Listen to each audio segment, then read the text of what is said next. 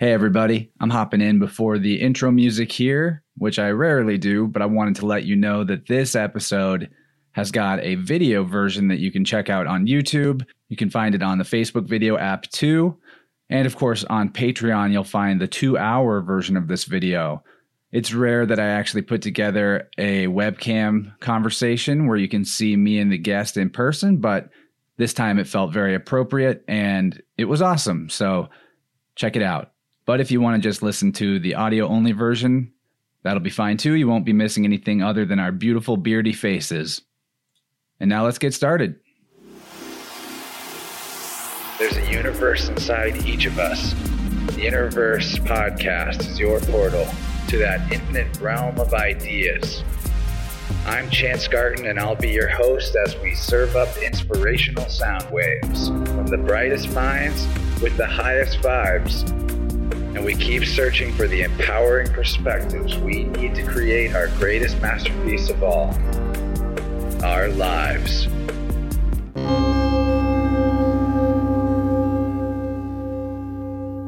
Welcome to the One Within All. I'm your host, Chance Garton, and you found your way to the Interverse podcast. This recording is coming to you from April 24th, 2020, during some of the weirdest and possibly most important times any of us have ever lived through. And I'm glad you're joining us today because we are each individually approaching some very significant milestones in our personal heroes and sheroes journeys. And now more than ever, we need to be seeking and sharing the truth with everything we do. What that looks like for each of us might be different on the surface, but whether you're a painter, a healer, or simply a human who wants to protect and cherish life in any way that you can, the quest to destroy the metaphorical ring of power and overthrow the forces of darkness just doesn't seem all that straightforward these days.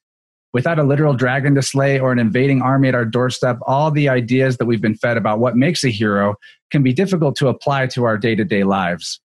Luckily, we live in a time where there are mythological masterpieces available to us that transcend the Hollywood hex of anti-heroes and dark protagonists, and one of those stories is The Lord of the Rings. If there's one lesson to learn from the lethargic hobbits who became legendary cultural icons, it's that the real battle with evil is our own inner struggle to do the small good things that we can do in the face of overwhelming opposition. To take one step at a time and trust that the winds of the universe are at our backs when we decide to fulfill our destinies as ring bearers. And since we all have a shadow, that means we each carry the ultimate weapon of evil within us, which is our free will capacity to seek power over others because of the fear of our own weakness, which is the prime reason that our world has been plagued by cults, power-hungry governments, and egomaniacal sorcerer priests since the beginning of recorded history and beyond. All of these ideas are going to need to be explored and healthily integrated by humanity if we want to leave the wintertime withering of our collective consciousness and return to springtime in the Shire. And we've got a great guest this time around to help us light the path. I'm really excited to have David Whitehead return to Interverse for another round because he's definitely been a huge personal role model for me over the last couple of years since I discovered his work. David is an extremely prolific content creator and researcher into esoteric ideas, a teacher of martial arts, philosopher, and way shower on our eternal road to self-actualization. And he's here today to help us understand the true nature of heroism and the connection between creativity, imagination, and the great war of our time for moral victory over total enslavement. You can find his mountain of work at Way of the Truth Warrior on YouTube, where he's got some extremely awesome recent video playlists on his research into cults, a new series starting an examination of the Lord of the Rings as the guiding myth of our times, and several rational discussions about the insanity of this COVID-19 shitstorm, just to describe a little fraction of his recent stuff. He's also on Patreon at Way of the Truth Warrior, and as a patron of David's for the past 2 years, I can say there's a lot of bang for your buck if you support him. And lately, I've particularly benefited from the awesome Training at Home series that David has been publishing on Patreon to help us deal with the gym closures and inactivity that being stuck at the house can bring about. David is also a martial arts teacher and the co-host of an unbelievably deep and powerful podcast called Unslaved, where he and legendary occult author and researcher Michael Tessarion discuss some of the most powerful and important thinkers and ideas that are largely marginalized or ignored by mainstream culture. I've been a member of Unslaved for years now, and it's been one of the most positive and productive influences on my thinking and character that I've ever found. So make sure you check out unslaved.com as soon as you can. I'll post all the links to Dave in the show notes, and while you're there, you can also hit the link to Interverse Plus on Patreon, where you can get the second hour of this show and unlock the huge archive of extended episodes by supporting me month to month. And thanks everybody who is doing that. We've had a nice surge in members lately, and I really appreciate it. If you like this episode, you might also want to go back to David's first appearance on Interverse back in October of 2018, where we talked about the enlightening elements of martial arts, what it means to be a spiritual warrior, how we can know that we have free will, the pillars of self-esteem, and how the true meaning of shadow work is in working with our bodies to heal tension and trauma that is in the psyche. And with all that said, I am super psyched to be speaking with Dave once again. So everybody please join me in welcoming him back to the show by dropping him a nice comment on social or sharing some of his content that you enjoy. Now it's time to take some big steps on our heroic journey with Sensei Dave, the ultimate unslaver of the universal unconscious and ferocious fighter for humanity's free will. Thanks for being here, man, and welcome back to Interverse. Wow. Hey, Chance, so good to be with you again. And man, you have the best introductions. You put me to shame, man. I love it. And I am very grateful for that and your kind words. Your show has just been exploding as well. And I'm also a supporter of yours on Patreon. I love your content. You do a really good job and it's an honor to be here. Thank you. Thank you. And, you know, with your stuff on Unslaved, it really needs no introduction. I feel like it's a good idea to be as catchy and interesting as possible in my intros to try and get some new minds to look at these ideas that are so marginalized. But the beautiful thing about Unslaved is it's a members only thing. You don't take any crap. You just go straight for the jugular with some of the most intense and incredible exposés of the dark side of human history, if you will, but also the real tried and true ancient solutions for how we can bring balance to our consciousness and heal the world from the inside out. So I got to give you the round of applause, man. That stuff has been extremely beneficial to my life. Before we get going, do you have any opening thoughts about any of the tons of different things I brought up in the intro there? Well, you brought up everything. We'll spend the rest of this show, I guess, going through it bit by bit, and we can talk about whatever you're in the mood for. But I would say that I think that what I can say that I personally feel right now, I sort of feel it in the air, that this is a time of great awakening. And it's not for the faint of heart, what I think is about to ensue on this planet. And I think that, but at the same time, it's necessary what we're going through, as hard as it is during this lockdown, all the infighting that's going on, where everybody's trying to figure out what's what. And should we listen to the mainstream media? Should we listen to the World Health Organization? Should we listen to all these alternative podcasters? Should we, and it's an interesting thing to see all these subjects come out to the forefront of the big discussion in the mainstream right now. When you look at social media, all we're seeing is the numbers of the mainstream media and the Snopes.coms of the world and the Wicked. They're dropping, and people are switching over to coming to shows like yours, to shows like mine, and so many others to go back and look at these great subjects in a different way. Because what else are you going to do? We're all in lockdown. We're all wondering what's happening. We're all trying to figure out what are the elites of the world? Where are they steering us right now? And so for me, this is an amazing opportunity to produce content. This is our time to shine, Chance, you and me and people like us who've been sort of in the shadows, in the background, in the shadow banning world of social media. And now people are hungrier than ever to get some other perspectives on the information that they're being exposed to, and as they reflect on the situation that we're currently in. So it's an honor for me personally to be able to do this work with my podcast, Way of the Truth Warrior, to do this incredible project, this life-changing project with Michael on the Unslaved podcast. And just a little bit about that. I mean, one of the reasons we actually put that as a paid content system was because we originally started out doing a very traditional model of having the first hour go out free and then having the second hour behind the paywall on our site to help support our work. But then we continually ran into censorship issues, even on very benign subjects that aren't super controversial. We just kept getting hit all the time. And then, so we said, you know what, we're going to run our own ship. We're going to do it our own way. And in order to do that, anybody that has tried to get off the social media platforms and do their own work will know that it's incredibly costly now, as companies are charging incredible amounts just for bandwidth usage, etc. So we now have, we've set it up with our members, with our supporters, that they support us. They finance this operation. We do the work and the research. It's a win-win. It's a low cost, and I think it's worth it. And people right now are in droves supporting alternative media like you and me more than ever before. So I'm always grateful for that.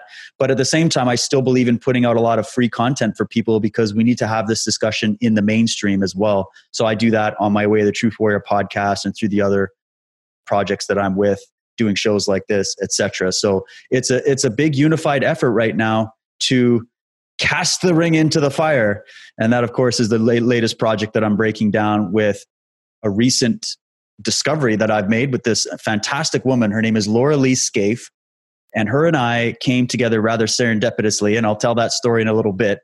But essentially, we're doing a 4-part series on the Lord of the Rings as the guiding myth of our time. It's not just a children's story. It wasn't just a movie. There's a whole deeper meaning and a deeper history that is encoded into that story that I think the time has come to tell it in this depth. So we just did the first episode. It's getting incredible feedback, and I can't wait to do the second episode. We're going to be doing it live this coming Tuesday, and you can follow me on my social media for updates about that.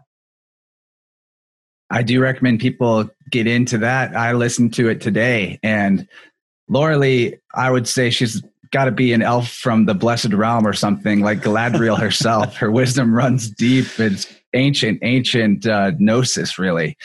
Super fun to listen to that. And synchronistic too, because, you and Michael bring up Tolkien and Lord of the Rings pretty often, but there had yet to be any content that was like an entire episode dedicated just to that. And I was getting hungry for it. So I went and rounded up Becca Tarnas, who is a Tolkien scholar, daughter of Richard Tarnas, who you guys actually brought up one of his Jungian books in the, one of his astrology books, actually, in that first episode of your Lord of the Rings series. So I'm going to be bringing Becca back soon. She is a wealth of knowledge as well. You guys might want to look at having her on Unslaved yourselves to talk about, to have a fully fledged LOTR episode, because as you are pointing out in this new series, it is the defining myth of our time. And I was hoping you could give us a little more context into what exactly you mean by that. Wow, that's great, Chad. Good find. And yeah, please share that contact. I would love to do that. And actually, it's amazing that you're having her on your show. And I'd be more than happy to link that episode when you get it done into the series, just to let people know there's so many other good element of people working on this idea. I think that's so important. And how it came together for me was, for me personally, Lord of the Rings was always a very, very special story. I grew up with it, as many probably did. I grew up reading the Chronicles of Narnia, Ivanhoe, Percival. You read all this stuff, and it's got so much of this mythical element to it. It's almost like you're reading a dream. And that's what's interesting about it, is that it educates you on a different level than just this logical left brain compartmentalized thinking that we're so used to.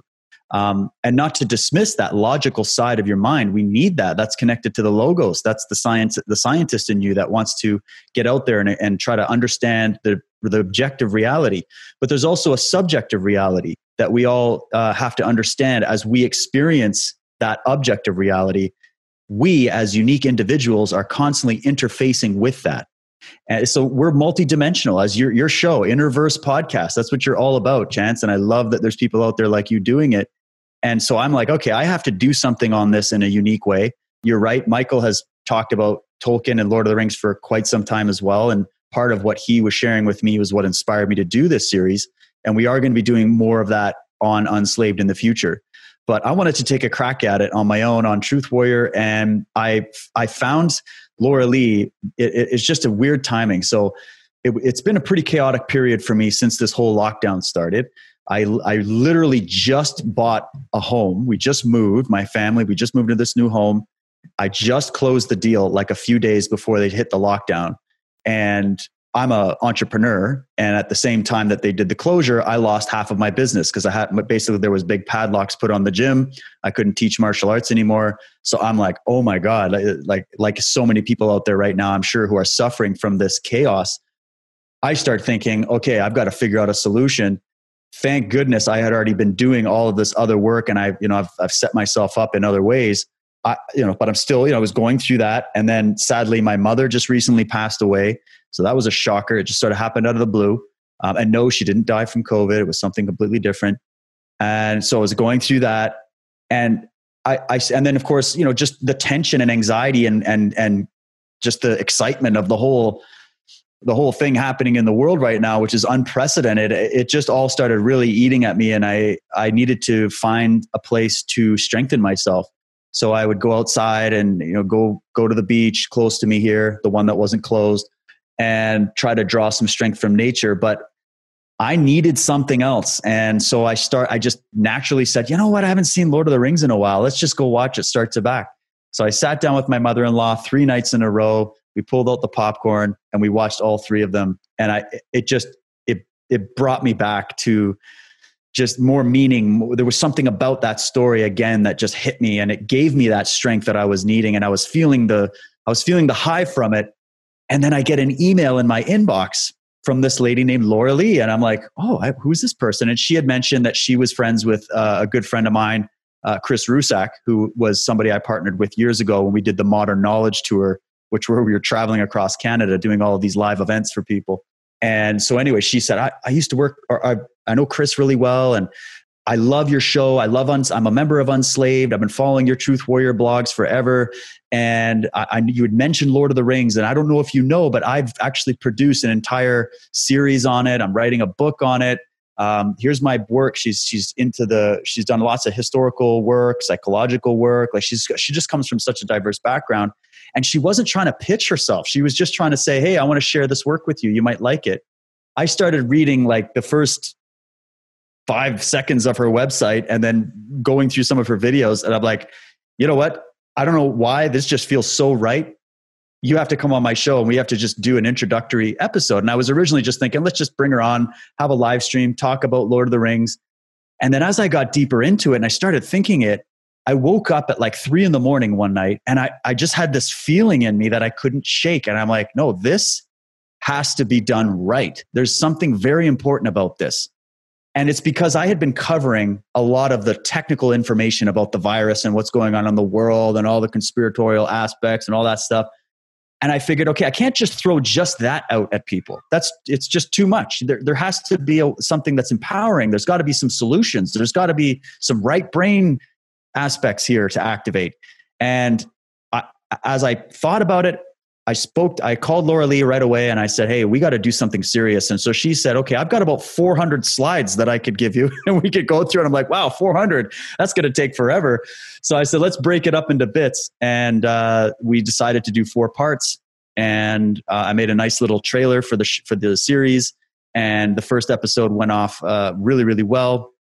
And I'm looking forward to the second one. But a little context of it, and this is from Laura Lee's website. So this just kind of gives you the synopsis. She wrote it beautifully. She says, Lord of the Rings is the myth for our time. And not because it's a new story, but because it draws from a great body of ancient knowledge that has been obfuscated through distortion and deception. By studying the characters and meaning of this complex tale, we rediscover the wisdom of our ancestors, the men of the West, thereby regenerating the courage, dignity, and sense of purpose required to meet the demands of our time in history. And she just has this, if you've heard of the show, she just has this very old soul type of voice to her. And I mean that in the most respectful way. She's got this very deep wisdom to her. And I've had a bunch of conversations offline with her, and I was blown away by her knowledge. I felt like, in a way, she reminds me of Michael in a way, with that eclecticism and that strength and just that ability to decode this in an esoteric way. And I was like, all right, this is going to be amazing. And I've been proven right. The show is one of the most popular shows I've done. People are basically writing me huge thank yous, and they're in tears and like, this is what I've been waiting for. And honestly, Chance, I think it's because we've been so inundated with the fear porn that is coming out of every orifice of our media right now, that people want to hear about it, but they want to hear about it in a way where there's something empowering with it as well. There's hope, there's solutions, there's a rich tradition. And I also believe there's something in our genetics, in our race memory, in our psychological and spiritual memory, that there's a reason these stories are so powerful for us. And they're good teaching tools for us to reflect on as we navigate this very dark time that we live in. I could not agree more, man. I got so much out of Lord of the Rings in the last year, as in I listened to it on audiobook and alternated between that and reading it. twice within the last like 6 months. I've also watched the whole trilogy twice in the last 6 months. One of the times I did it in a full day marathon at a local theater where they played the extended versions back to back to back. And we just hung out there all day, stretched during the intermissions and kept at it. And it is, I'm so excited about everything that I feel when I'm in that space. And I don't mind going on that journey over and over again because you find something new along the way each time. And there's so many archetypes that play in that are able to actually guide us in a literal way, but through like the liminal space that is our imagination. I found this out to be very literal and true because a recent guest of mine is a hypnotic regression therapist who works with people's past life memories. And after reading her book, I did some exercises in her book. And one of the exercises involved meeting a spirit guide. And one thing I liked about her work in general was that she never bothers to try to make a distinction between whether or not it's a literal separate spiritual entity that you encounter, or if your past life memories are like provably true, or if they're just something that's being generated by your unconscious to be symbolic of what it is that it wants to communicate to you.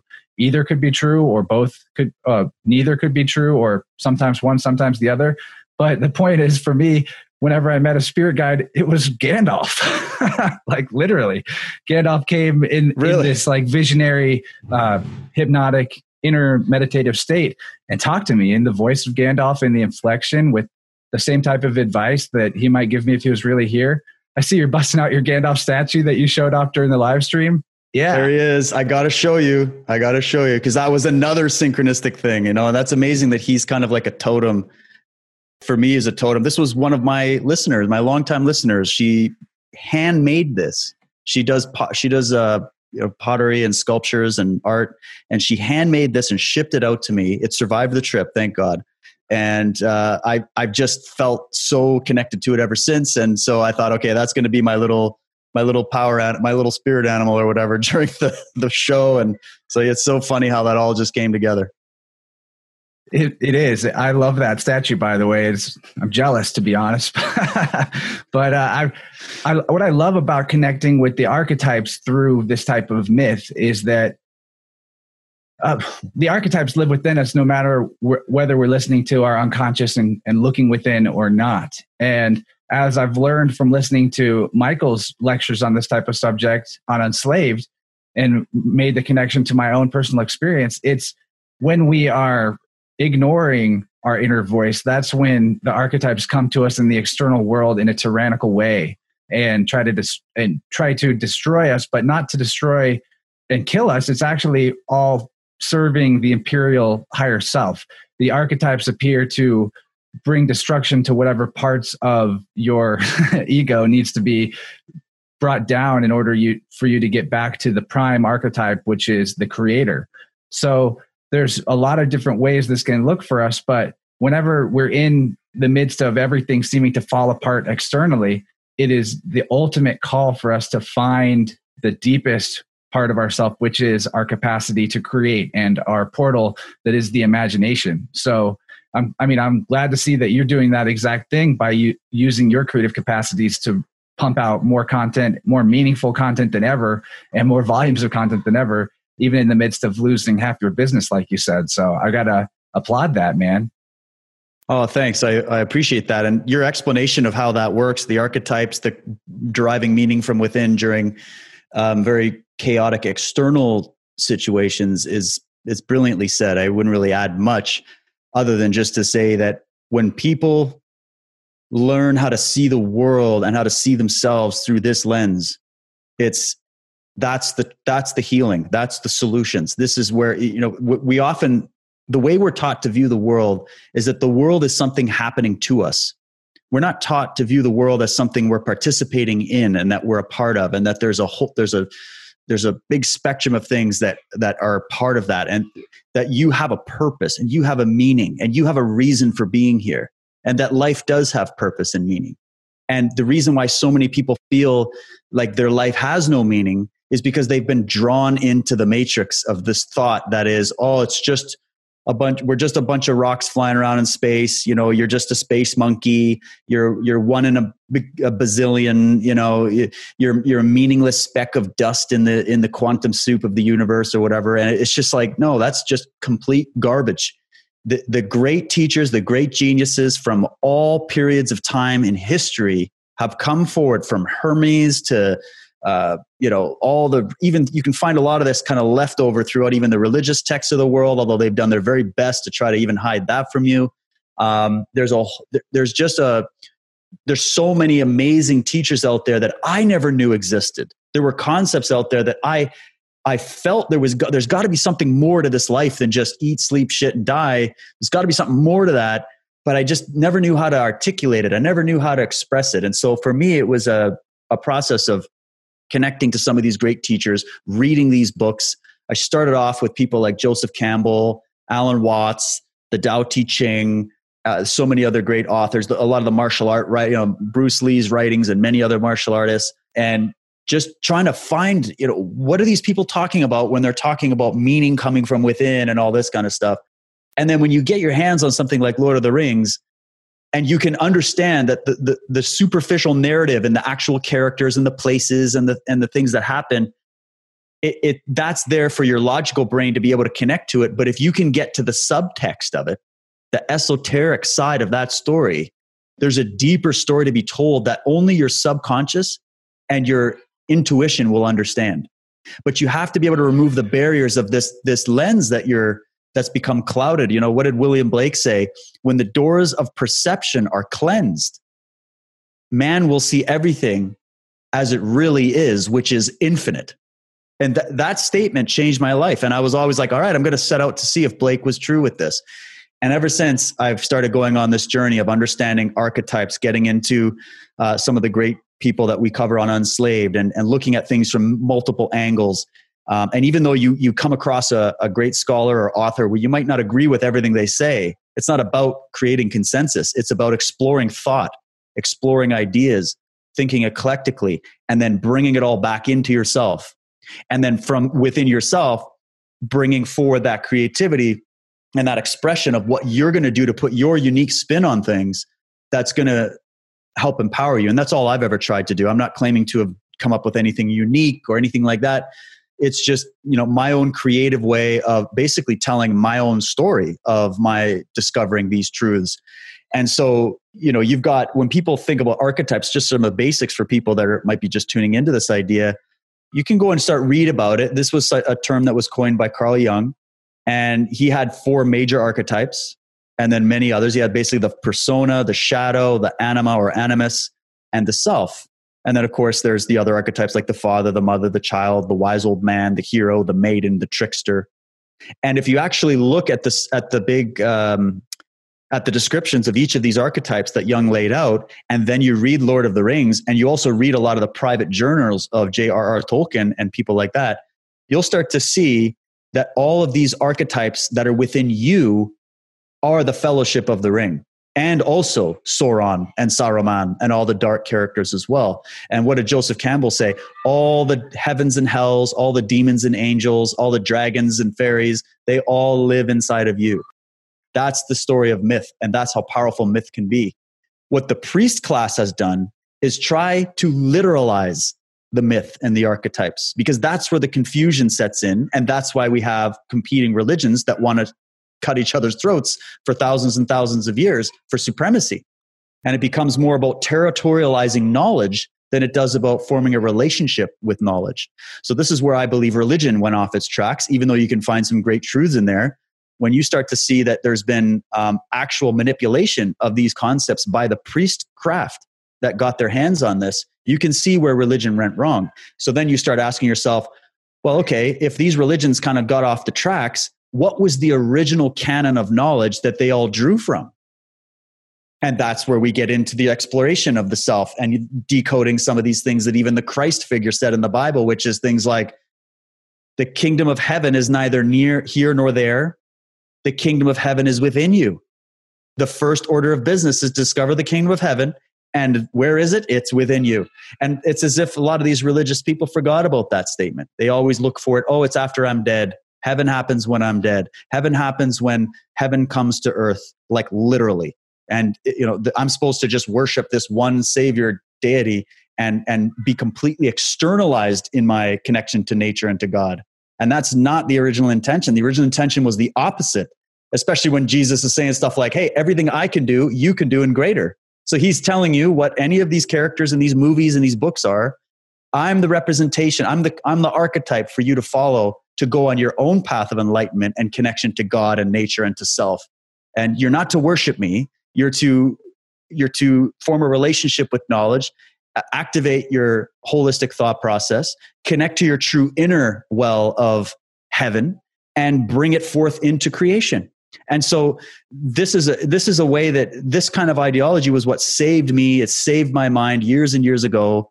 And I've been on this journey ever since. I still don't have it all figured out. I still feel like a bull in a china shop sometimes, but it's an ongoing thing, and it's an ongoing thing for everybody. And I encourage people to look into it and feel into it, and then feel free to let me know what you think about it. Beautiful, man. I was loving everything you're saying there. And for myself, the way that I cured the feeling of like emptiness or hollowness inside earlier in my adult life was when I started doing creative stuff, self-expression. When you look at the difference between the heroes and the evil in Lord of the Rings, the heroes are a group of individuals using their personal self-expression, their unique talents in concert, in synchronicity, without even necessarily needing to overly plan everything, because when they're following their true will, it's in alignment with the greater will of the cosmos, of creation.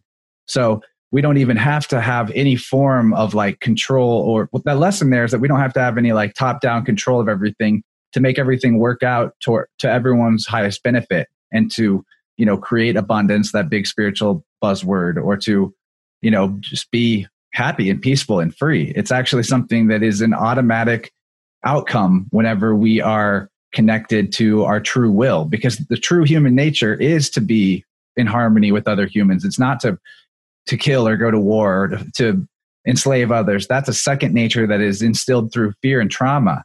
So looking at Lord of the Rings, I think, is a really great way to be reminded that there is a reality of evil.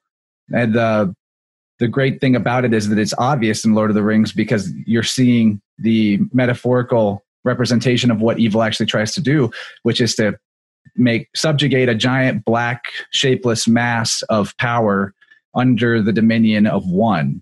And it's like the polar opposite of what goodness does, which is to give everybody not necessarily equality as something that's imposed on each other, but we have equality in freedom and equality in our desire to do good is equal to one another. Whether you're Frodo or you're Aragorn, working towards the same end without anyone needing to be in charge. And even the king, when the king returns, he's not a tyrant who passes down edicts from above and forces everyone to now be good. Everyone is so overjoyed that that this king has defeated darkness for them archetypically, that peace and happiness is an automatic outcome. And there's a cyclical nature to it that's also explored in the Lord of the Rings, which I find interesting, that we have to return to this battle every so many generations, and also multiple times in each individual person's life.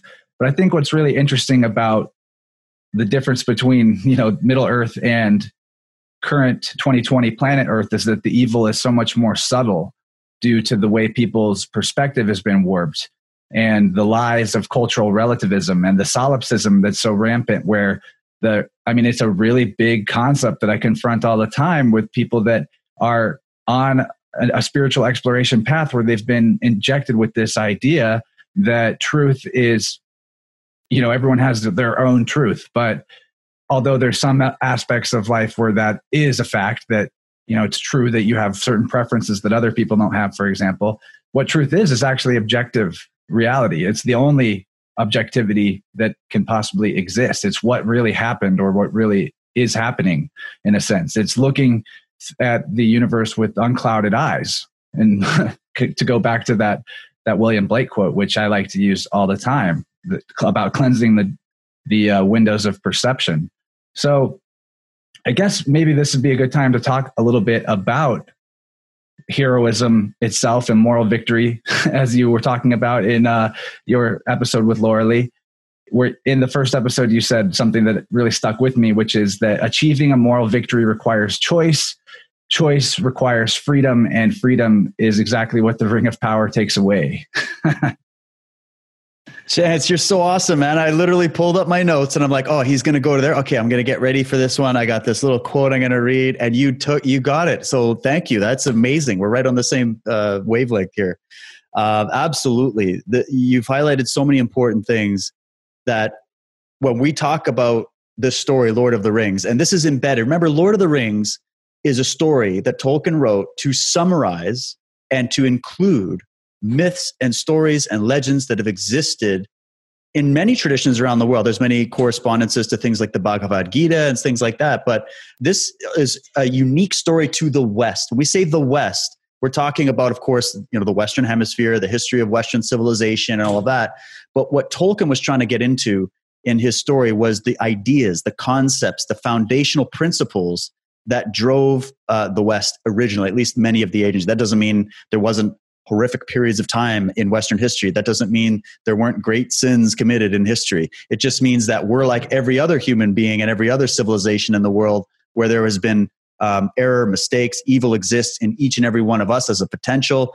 So we see it come. We see amazing brilliance coming from everywhere, and we also see evil and corruption and negativity coming from other places as well. So this story sort of summarizes this, whether you're from Western culture or not. It doesn't really matter. It's a story for the entire world, but it's specifically derived from the Western magical tradition. And there's a huge element in that story that discusses the nature of evil. And when we get into the nature of evil, and you just read it there, the story of achieving a moral victory, in order to be able to do that, you need freedom. Okay. So those that want to do the opposite of that, those that don't want to operate with that as their modus operandi, who don't believe that the good is the direction that would be the best to serve humanity. They believe in chaos. They believe in disorder. They're chaotic inside their own psyche. So they're going to project that. If you look up psychological projection, just go on the internet, look it up right now. You'll see that we project our shadow. This is from Jung as well. We project our shadow onto others and onto the world. And we don't understand what that shadow is. We don't understand that part of the archetype. We don't want to admit that we have this as a potentiality. And so what we do is we create these fantasies like, oh, it's moral relativism. Everything is just everything else. And everything's just shades of gray. There's no objective reality. There's no objective truth. There's no reason for morality. There's no reason for heroism. All we need to do is create a big super state structure like the Eye of Sauron and Mordor. And we just need some intellectual elites to rule humanity, because humanity is just a bunch of space monkeys that have no meaning or purpose. And so this is where it comes in. It comes in with a flawed belief system and a skewed worldview. And that comes from, if you start studying psychopaths and the sociopathic psychology, criminal psychology, which we touched on briefly and we're going to be getting into more in this series, you'll understand that this is how that type of mindset actually functions. And so we have to admit, number one, bottom line, we have to admit that evil exists. It's not some abstract religious concept. And I'm speaking to you about evil from outside of the religious canon, okay? So we can turn to religious texts, we can analyze it, but I'm an objective researcher. So I look at it as, okay, if I go to traditions coming out of India or China, the Far East, Japan, the West, if you go around the world, you will find different renditions of this exact story and this exact truth, that there's a potentiality in all of us for great evil. So we all, and what the Lord of the Rings tells us is how that process operates. And there's so many times in the Lord of the Rings, and it's really brought out beautifully in the first one, the Fellowship of the Ring, where you have these characters that like Boromir and many others who get attracted to this ring and who want to use it for good. They want to use the Ring of Power for good. And that's the interesting story in this myth, is that many good people have been swindled into believing that the ends justify the means, that we can use this type of evil as a way of good and all these kinds of things. And that's where you start getting into the whole moral relativism debate. And so what has to happen is you have to have this pure soul like Frodo, who comes out and he's the only one who can bear the ring, because he's still in that state of innocence. He's still in that state of, there's something about him that's unique, even though he could be considered, the hobbits would be considered, kind of like the average folk, right? The average folk who have their ignorance is bliss. We don't know what's going on in Middle Earth about dark lords and wizards and great battles. We're going to just ignore that. We just want to party. We just want to have our little community. It's the nescient kind of person. And we all have that in us. It's like the fool, the path of the fool in the tarot. It's a very similar thing. And yet they don't employ great warriors and wizards and magicians to go and deal with this ring of power. They have an average person, a young hobbit, that's going to be the only one that is able to resist the power of the ring long enough in order to destroy it. And it's just there's so much in there that you can pull out of it. And what I pull out of it is that, okay, number one, we have to admit that evil exists. When we start looking into what's happening in the real world right now, the world we live in, and we start looking into some of the really dark things that do happen. If I were to have this debate with somebody, if they're trying to say, well, no, evil's just relative and it's just a term we use and it comes from religion and we got to get rid of it and it's outdated. I'm like, okay, tell that to all of these child pedophilic sex trafficking rings. Tell that to these gangs, these MS-13 gangs. Tell that to these ISIS terrorist organizations. Tell that to the George Soroses of the world and the banking elite that have completely robbed you and your ancestors for generations. And tell me again that evil doesn't exist. And once you've had direct experience with that level of evil, your life is forever changed. And it's not that we talk about these things, or even that Tolkien was bringing this up to further traumatize you. In fact, it's the opposite. The only reason we have any kind of anxiety or fear that stays with us, right? Like this sort of like this toxic fear, because I talk a lot about how there's a need for fear. There's a reason you have it. It's a survival mechanism. If you did away with it, you would have no controls to stop you from running out onto the road when a car's coming, et cetera, right? We understand that. But when fear lingers with you, it becomes this angst, this something that it's a myth in your mind, or not even a myth. That's not the right word. It's an illusion in your mind. Then that's where we have a problem. And that starts to decay the mind. They call it fear is the mind killer. And if you actually get into the nature of evil, you will see that fear and evil have a really tight relationship. And so even what you would call good people, you're like, oh, that's a good people. All those people in the Soviet Union that were clapping for Stalin and the gulags, and all those good people in Nazi Germany that were cheering on Adolf Hitler. Yeah, save us. And all those good people that signed up for Jim Jones's cult and then ended up giving their children poison to kill, because, and on we could go. They believed they were good people. They meant well. Everybody means well. But the fact of the matter is, meaning well isn't good enough. It's not enough to mean well. That's not how you combat evil. Evil preys on the fact that you're just out there meaning well. And I think a lot of people have this cartoonish image of evil as being something that's very overt, and it's in your face, and it's easy to detect. And it's this, sharp bone structured witch-like face that's sitting around a dark table. We're just doing all these weird satanic rituals, and it's this evil thing. No. Evil is a lot more subtle than that. And that's the message, is that it will capture even the most brilliant people. It will capture some of the most moral people, and it will sway them into this sort of dark side of the force. And when you see that, you could go, oh, now I'm scared of it. And you could just close up and say, I never want to hear about it again.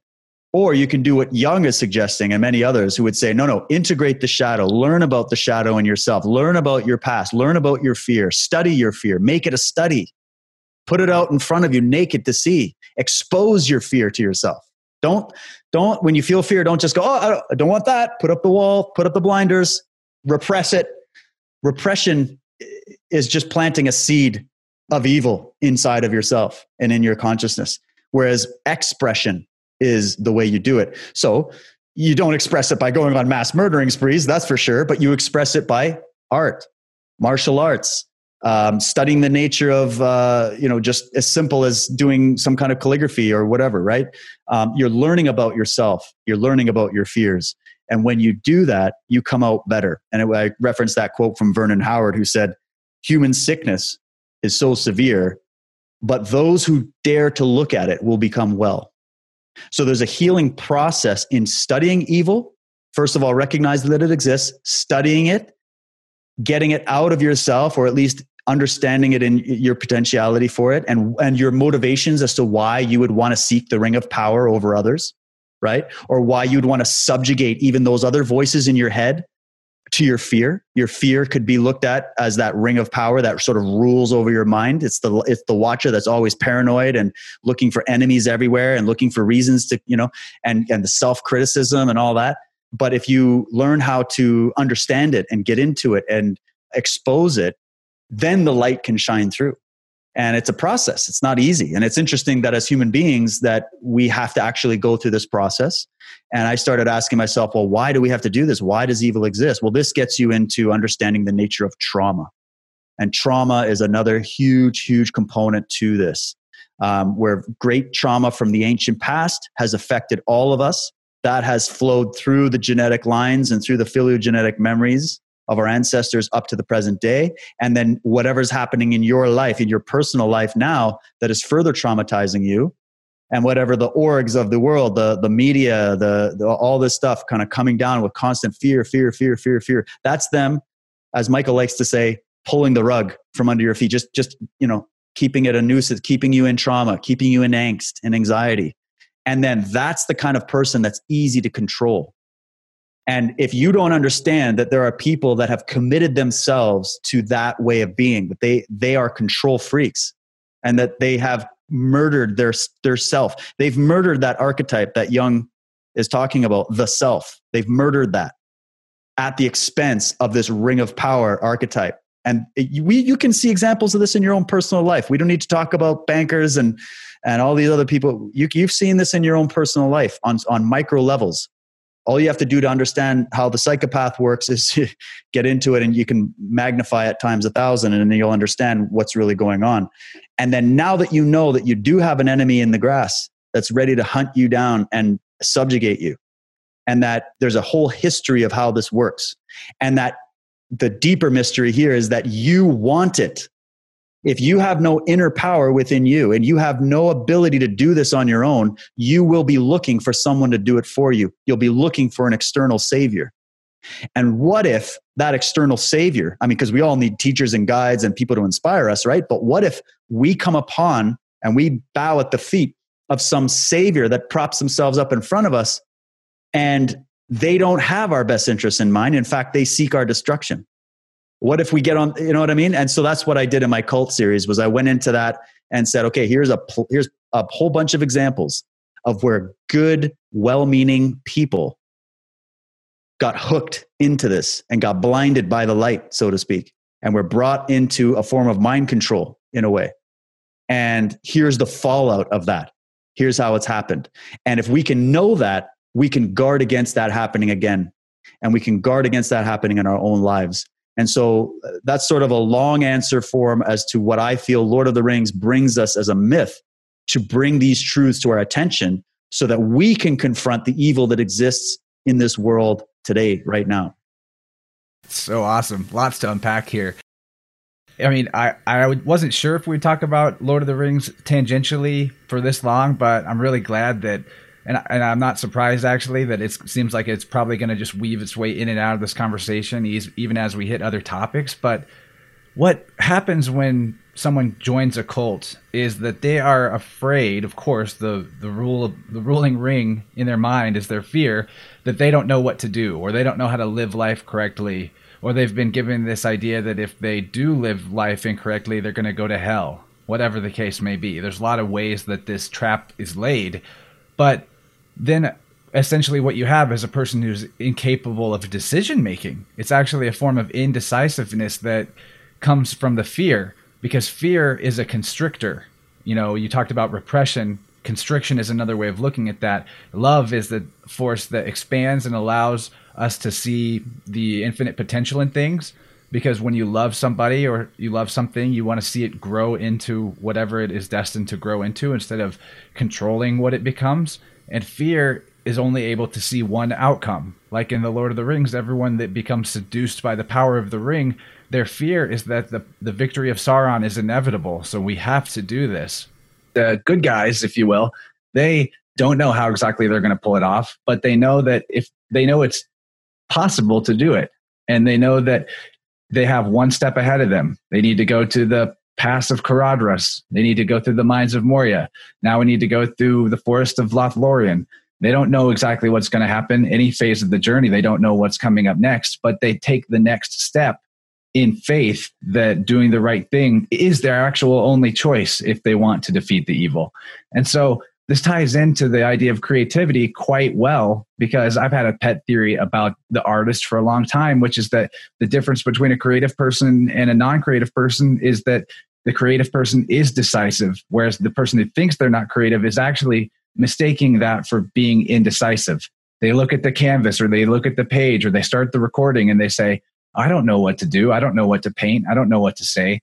The artist, however, knows that all that they have to do is take the first step, and then the next step will be more obvious to them as they go. Paint the background, paint a shape, just start talking, see what comes, and the flow state will engage from there. And the flow state of the artist is very much like the synchronistic flow that occurs on the hero's journey, where the right person and the right thing always appear and happen at the exact timing that needs to happen for victory over evil. So there's a huge connection there to self-expression as an artist to what it actually means to fight evil. So people like you and I, we don't know exactly how we're going to overcome this imposition of one world government and the tyranny of our current situation. But we do know that our next step is to keep talking about it, keep exploring it, keep researching it, keep trying to get this information to the people that are ready to hear it. And hopefully people hearing this now will realize that it's just one step at a time on the journey to Mount Doom. There's no other way to conceptualize it. Your mind can't do all of that. That's what it means to be actually talking to and guided by your unconscious, which is that you let all of the totality of things be where they are inside you, and you can only be, and you just pay attention to what you're conscious of right now, instead of being afraid that you need to master every aspect of something before you even embark on a quest, right? So all of this is leading to kind of my next question is maybe transitioning to talking about the current crisis, if you will, and how we can help people understand the sacred aspect of Western civilization and what's in jeopardy right now that we want to preserve, and how and why we've been lied to about Western civilization in general, and what's actually worth saving about it, which is quite a bit whenever you start to unpack it. Chance, man, I love talking to you. It's brilliant. I love what you're saying about the creativity. You said it's so good, and that's stuff people need to put up on their wall right now. And it's also what's going to give you hope. We need to have hope at all times. And even like you said, how many moments in that Lord of the Rings movie or book where they were thinking this is hopeless. It's over. We're done. Gollum's going to get the ring, and they're going to storm the wall, and they're going to crash through, and everybody's going to be taken out, and we're not going to be able to fight back. And there's so many moments where it all hung on a thread. It all hung on a hope. They didn't think there was anything that was really going to work out. And then it ended up obviously working out in the end, because that's the process of your own creativity coming forward, is that you will doubt yourself every step of the way. There's that voice of doubt in your head. It's like, even you could look at the archetypes of the 12 disciples, which are also just archetypes of the 12 signs of the zodiac, and on and on we could go with the number 12. You have 12 cranial nerves in your head. Did you know that? Anyways, but the 12, one of them was the doubting, right? Doubting Thomas. He's the doubter. And then you had the betrayer. You had Judas the betrayer. And there was people that, what was that story also in 300, the 300 Spartans? You had the betrayer in that story, who came from a place of envy. Envy was the betrayer.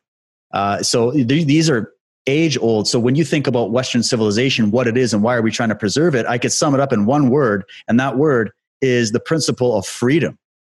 Okay. And we're talking freedom. I was talking about this with somebody recently and differentiating between the terms liberty and freedom. There is a difference. I prefer the word freedom, although I understand what people say when they say liberty.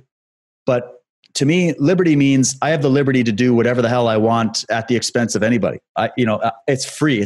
There's no borders in the world. There's no borders around my home. There's no doors that I lock. There's no reason for any of these things. There's nothing worth protecting. It's just completely libertine. This is the whole concept, right? How many times did we hear people like Karl Marx and Stalin and Hitler and Nero and all that talk about liberty and how we have to be, even the founding elements of the Illuminati, the Bavarian Illuminati, which yes, it did exist and I think still exists, was liberty, fraternity, and what was it? Liberty, fraternity, and something else. Anyways, but liberty was one of the main keys. And you go, oh, well, then aren't these guys the good guys? Aren't they the good guys? And when you understand how to decipher these terms, you'll understand the difference between liberty and freedom, because liberty is something that a government grants you. Freedom is something that is the ground of your being, and it comes from, you could say nature, you could say spirit, you could say the universe, you could say God, you could say gods, whatever, I don't care. Whatever your schemata is in your head of what you perceive to be the moving force of this universe that causes the galaxies to swirl in perfect mathematical synchronicity. And even the fact that right now your body is going through an orchestra of Lord of the Rings battles all the time on different levels, whatever that force is that is the prime mover, it operates with this principle of freedom. So when we figured that out in the West, that we should be grafting our systems on the principle of nature and on the principle of freedom and on the principle of God in the truest sense, not this religious crock of shit that they give you about what God is, the real thing that you can only get from the great genius minds of the world and the great thinkers and the great sages and the great writings and the great myths, and that you can eventually get from within yourself because it's all embedded in you, right? That's what we're worth. That's what we're trying to preserve. And then when you realize that even on an economic level, even on a productivity level, that when you give people freedom means, and I'll pause that, freedom versus liberty. So liberty is just, I can come in your house, take what I want when I want. If I want to sleep with your wife, if I want to take your children to go work in my farm, there's nothing you can do to stop me because I'm free to do whatever I want. And how dare you impose on anything on me? That's how that mind works, right? Freedom works with an agreement between human beings that understands sovereignty, individual sovereignty, meaning that I'm free, but I'm not free to take your freedom away. That's the difference. That's the difference. And when we figured that out, in the West, we created the first system ever that it wasn't perfect. It was the beginning stages of a new idea, a new experiment that was to say, we value reason, real scientific inquiry. We value giving the individual in our society status and protection so that a mob can't just show up and force its will upon you because it's a mob. That you still as an individual are protected to go about your business so long as you are not harming others or do whatever, but you're given status. And the reason we figured it out was because it was individuals that formed the most brilliant aspects of Western civilization. It wasn't groups of people. It wasn't collectives of people. It wasn't, all the people running around at Walmart looking for toilet paper. It wasn't that level of human consciousness. It was something that only you as an individual can possibly conjure. That brilliance, that genius that Walter Russell was talking about, right? He said mediocrity is self-imposed and genius is self-bestowed. You don't make your choice. What are you going to be, mediocre or a genius? Okay? It doesn't have anything to do with your IQ. It has everything to do with your ability to peer into the nature of your being and then bring forth your creative potential. So we said, we're going to cherish this. We're going to elevate the individual to a status in our myth, in our story. You even have people like Jordan Peterson going back into even the biblical stories and coming back and saying, yeah, the story of the Christ character is the story of the individual and the fact that the individual has to die at the foot of the collective. And that's just how it always has been. But before that individual gets hung or thrown into the fire or whatever, or put into a gulag somewhere, usually they end up creating something that allows the entire species to leap forward. whether in their thinking or in technological developments or whatever. So go back and look at, I always tell people when they're like, oh, we have to trust the scientists, trust the consensus right now. It's like, well, what do you mean the consensus? Because science was built off the premise that we're not going to have that. We're not going to have mob rule. We're run off who's right. It's who. That's another thing with the West is it's the truth. The logos was something that was elevated above all else. The logos that you can only receive from what? From God? Sure, call it what you want. Where does God live? Inside of you and inside of everything. So if you're going to allow that to be your ruling principle, well, now you can start to do some math and understand that Western civilization became as successful as it did, not just because it was out there enslaving and doing all this kind of stuff, which there was definitely that part, but that was something that was universal all over the world. We could talk about that endlessly.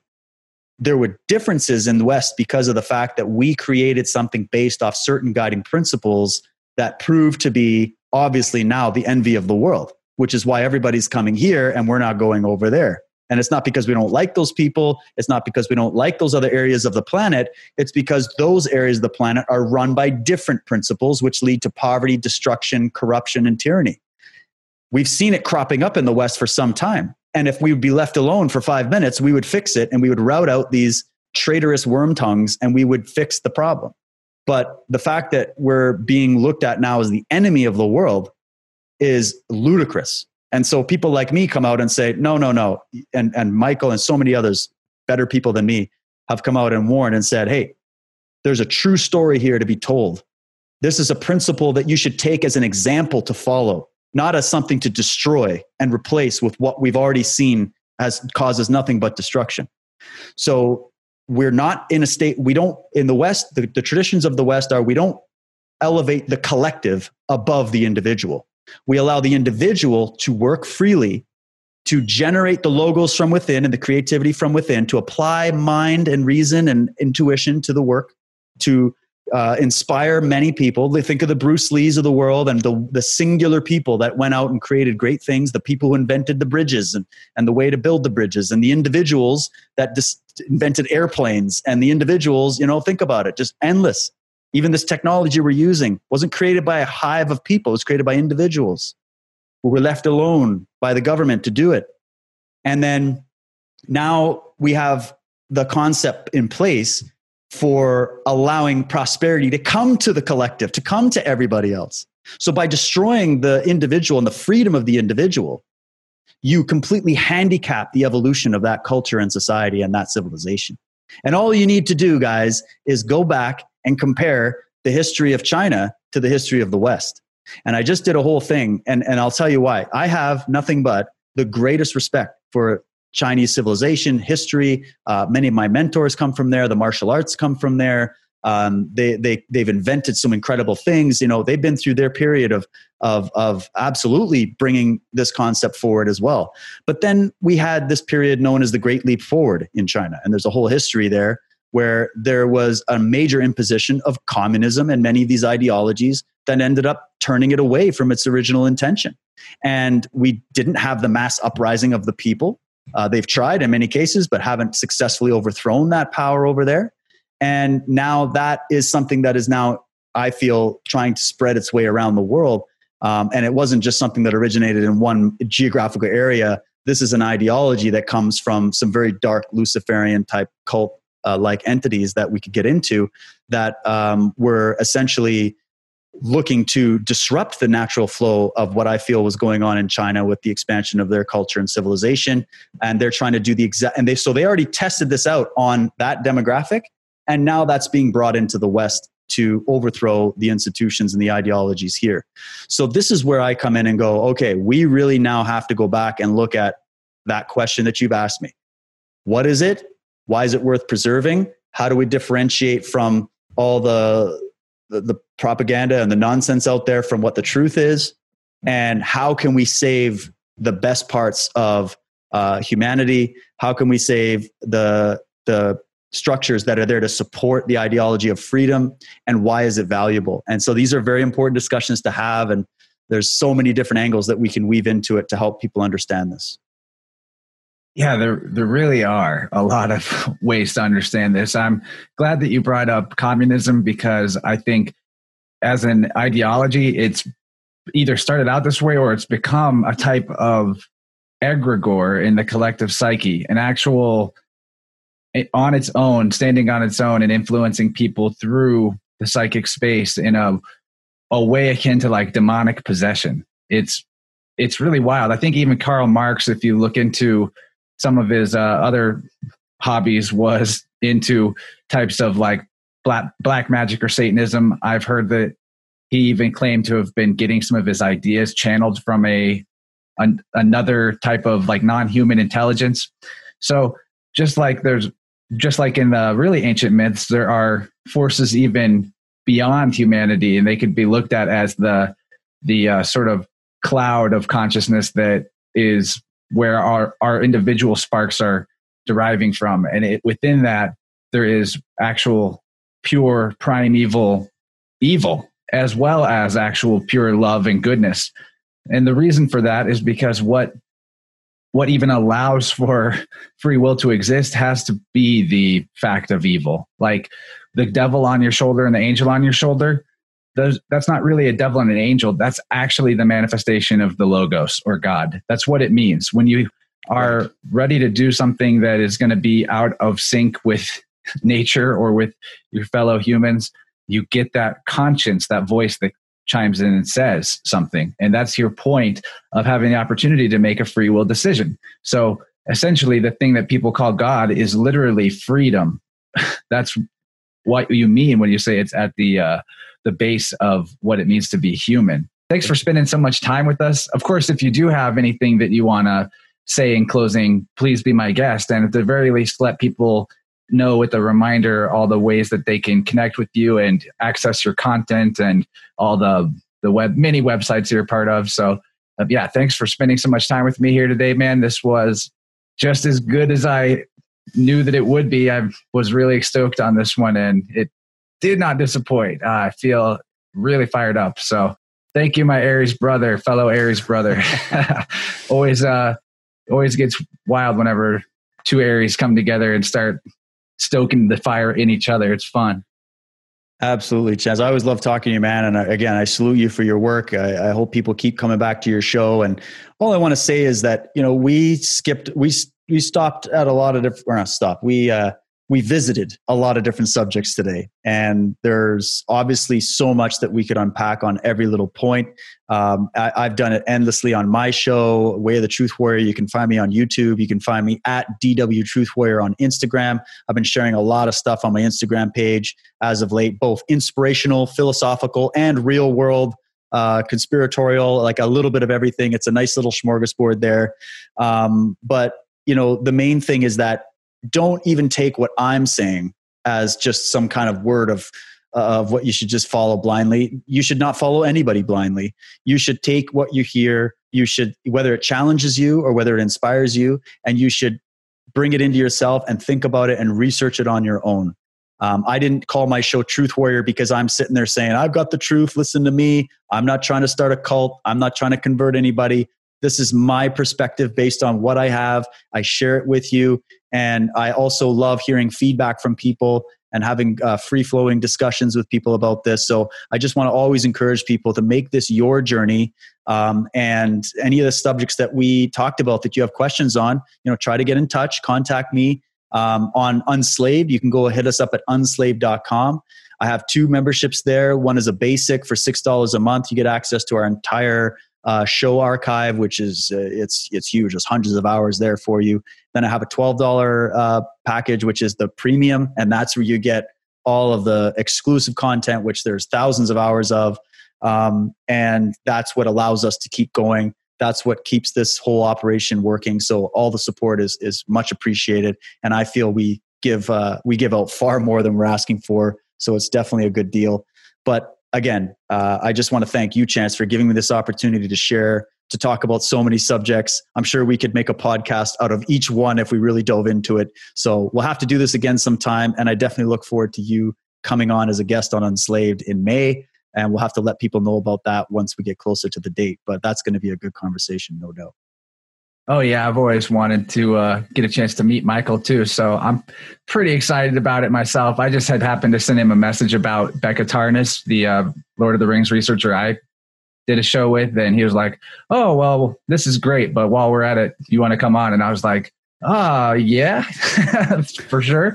And then it took me a while to even kind of conceptualize in my mind what I would want to bring to the episode that hasn't been talked about yet. But I've got some ideas, and I think we're going to have a fun time. So yeah, the main goal of this episode, other than to inspire people to take action as the creator in their own life, is to direct them to the content that you've been making for all this time. And that's why I brought up so many various subjects like Ralph Vend, like the Bach saga. And that's just literally that's not even the tip of the iceberg. That's like one snowflake on top of the iceberg that is Unslaved and your Truth Warrior channel. So thanks for all the tireless, relentless effort that you're putting in. And thanks once again for coming in to Interverse and blowing it all wide open. We'll definitely do it again later down the road, and take care out there, man.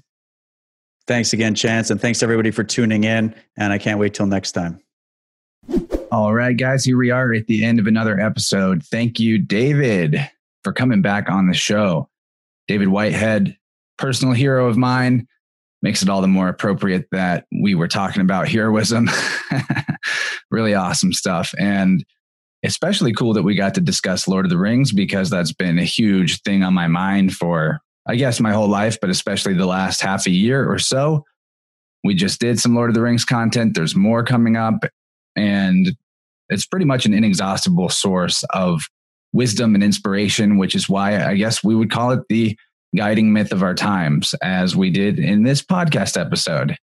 So make sure that you are following David on his Truth Warrior channel on YouTube, where you can hear his amazing, epic, long live streams with Laura Lee Skaith, where they talk about a lot of Lord of the Rings related stuff and draw on the amazing symbolism and narrative in that tale to bring out even more ideas about heroism and about the esoteric nature of truth.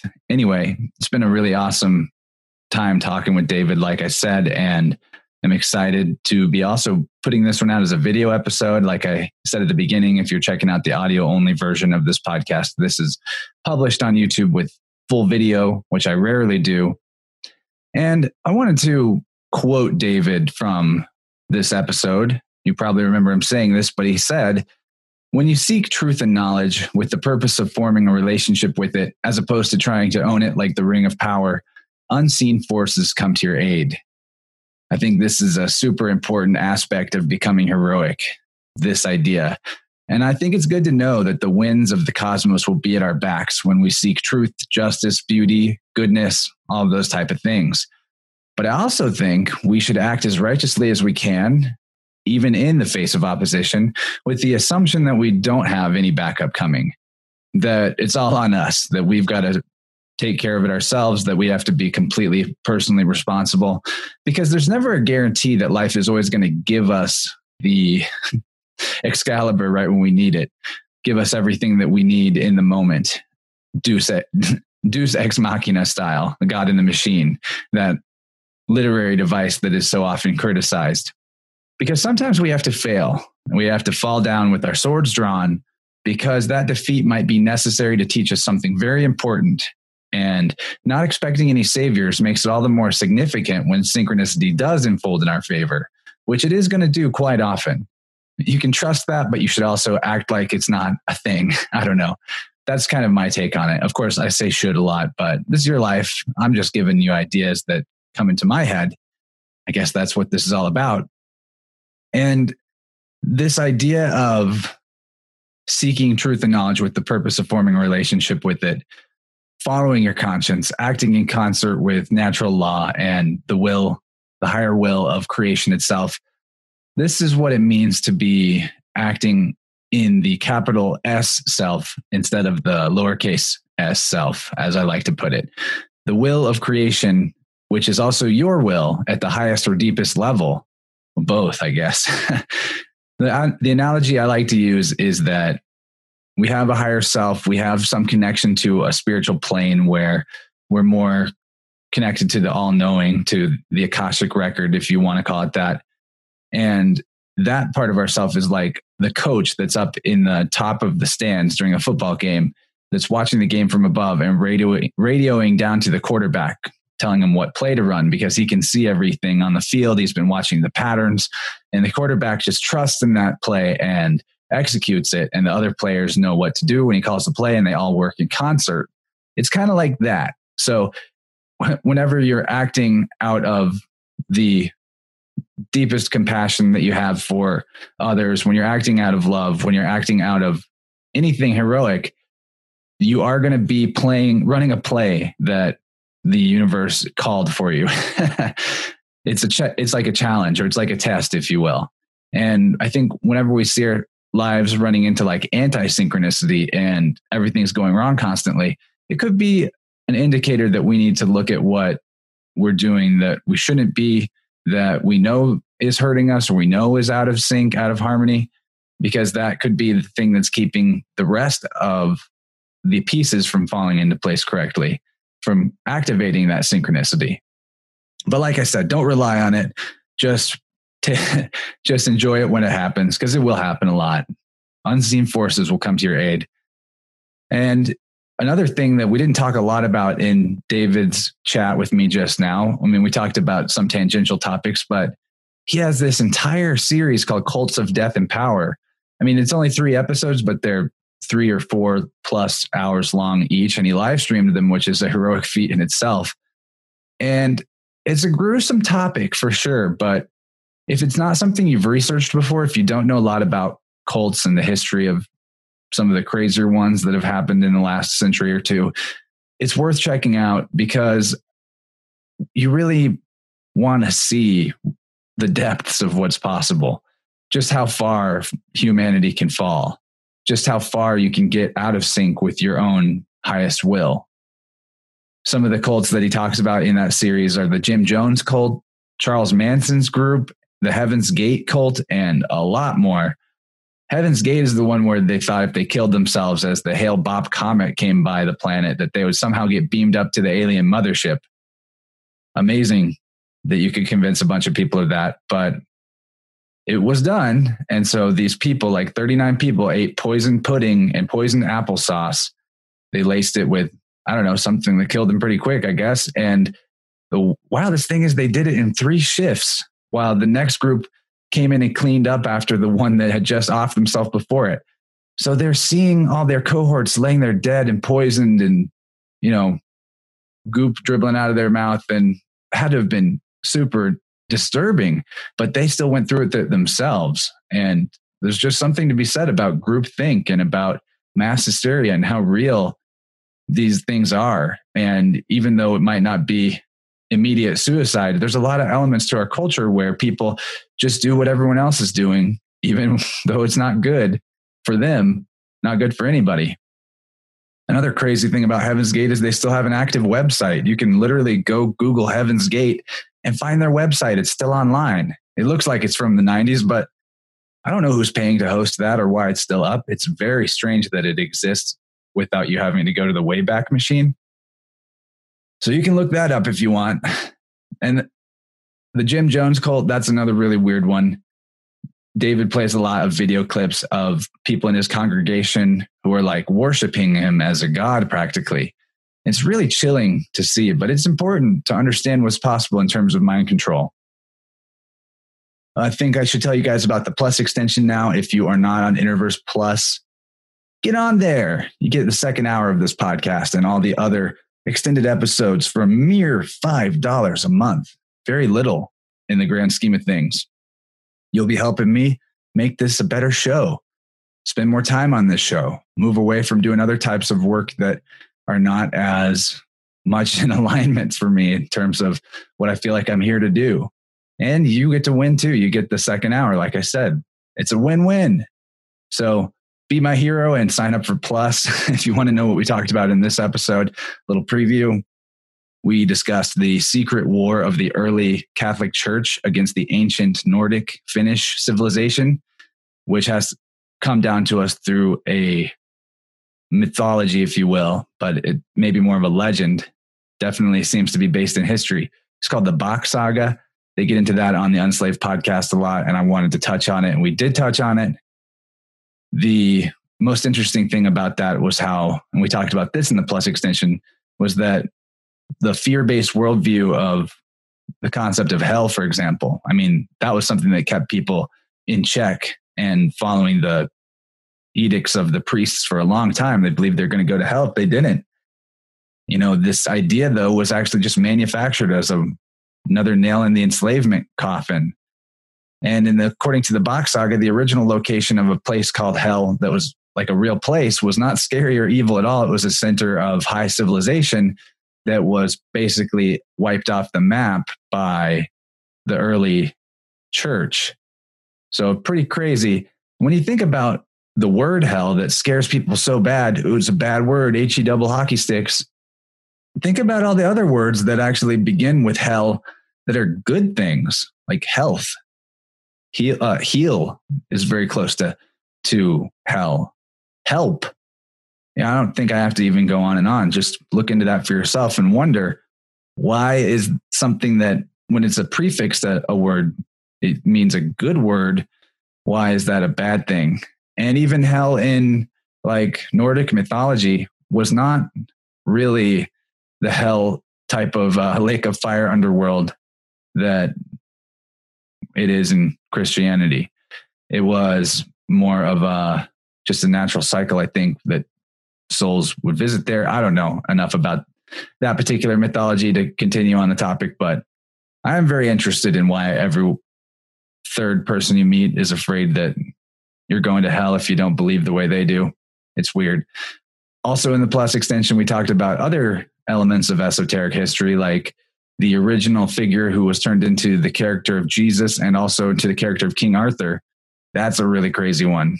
On Unslaved, they get into the work of Ralph Ellis and they interview him several times because it's such a huge can of worms, where they go and find the mythographers, if you will, the historical individuals who created the mythology of Christianity out of chopping up some components of astrotheology, astrology, as well as real events, real rebellions against the Roman Empire, and made that all into the new religion for the slaves. And you may have an esoteric perspective on Christianity. It may be what you consider your faith. It may be something empowering for you, but we do talk about in the Plus extension the pros and cons of that particular philosophy and other modern day Abrahamic religions, and where some of those ideas are definitely in the slave mentality type of territory. So I'm not trying to knock on someone's religious beliefs if they've got them. I just have to speak my mind. I see what I see and I'm going to talk about it. And if it challenges you, maybe that's a good thing. If it makes you feel more strong in the faith that you've got, that's great too. As long as we're all working towards the betterment of humanity, I don't care what you believe. We're all on the same team. More in the Plus extension was talking about communism and the Vatican's cozy relationship with the religions of atheism, scientism, and statism. And a very lesser known fact is that the Vatican had a hand in the creation of everything from Protestantism, Islam, to communism. All kinds of very interesting links that you can get up to when you start looking for them. Also in the Plus extension, we talked about martial arts and working with the body to evolve the mind and spirit, and David's training at home video series that he has on Patreon, which I personally love. I've done it a bunch. I've been, not all of them, but some of them's like weapons training. I don't have nunchucks, but I've done a lot of the at-home workouts he put out there. Very helpful during quarantine when there's no gyms open. We talked about staying grounded and balancing the proverbial earth and sky energies within, and about reawakening the warrior and the armor of truth and moral virtue. Of course, that's not everything we talked about. There was a lot in there. So get on the Plus extension. If you're not, you definitely won't regret it if you like Interverse at all. And I'll be very happy with you. Hooray if you sign up, because it'll make me excited to know that there's one more person out there getting this extended content that I think is so good. It's juicy, man. You don't get into the best stuff in the first hour. It's just kind of impossible. You have to build things up. You have to work your way there. You have to get warm. So I really like this episode. I'm also going to be on David's podcast, Unslaved with Michael Tessarion, this weekend. So if you do decide to go check out what they're doing over there, become a member with them as well, you'll be able to hear me talk on that podcast. And I've got some interesting new stuff in the works. I'm preparing my own research presentation, which is not something I do very often, but I do a lot of research on topics for podcast guests in general. So usually I'm asking the questions instead of presenting the information, but I think it shouldn't be too difficult for me to turn that around. And I've had some practice with a few other shows that I've been on recently, like that wild episode of the Conspiracists podcast, which you can find linked on my website that I did a couple of weeks ago. That's a good example. Or the Philosophy Guy, where I talked about idealism and panpsychism. That was also really fun. Love talking philosophy. But now I'm going to get out of here and play us out in the outro with Shadow Wand, a song by Michael Tessarion, the co-host that David works with on Unslaved. He's also an incredible guitar player, and I've enjoyed his music and been inspired by what he does to try some different guitar stuff myself whenever I make time for it. So it's a little different than my usual electronic music jam, but I think it's fitting for this particular episode on a variety of levels. So check the show notes for links to everything I talked about, links to David Whitehead, links to this song Shadow Wand by Michael Tessarion, links to Interverse Plus where you can become a member. And one last time, thank you, David Whitehead, if you're still listening at this point. Been great getting to work with you. Look forward to doing more stuff in the future because things are definitely just going to keep getting weirder in the outside world, and truth is becoming more and more of a rare commodity. A lot of people don't care about it. Some people don't even think it exists, but that's the world we're in. But I'm out of here, everybody. Much love, and I will talk to you next week. Bye-bye.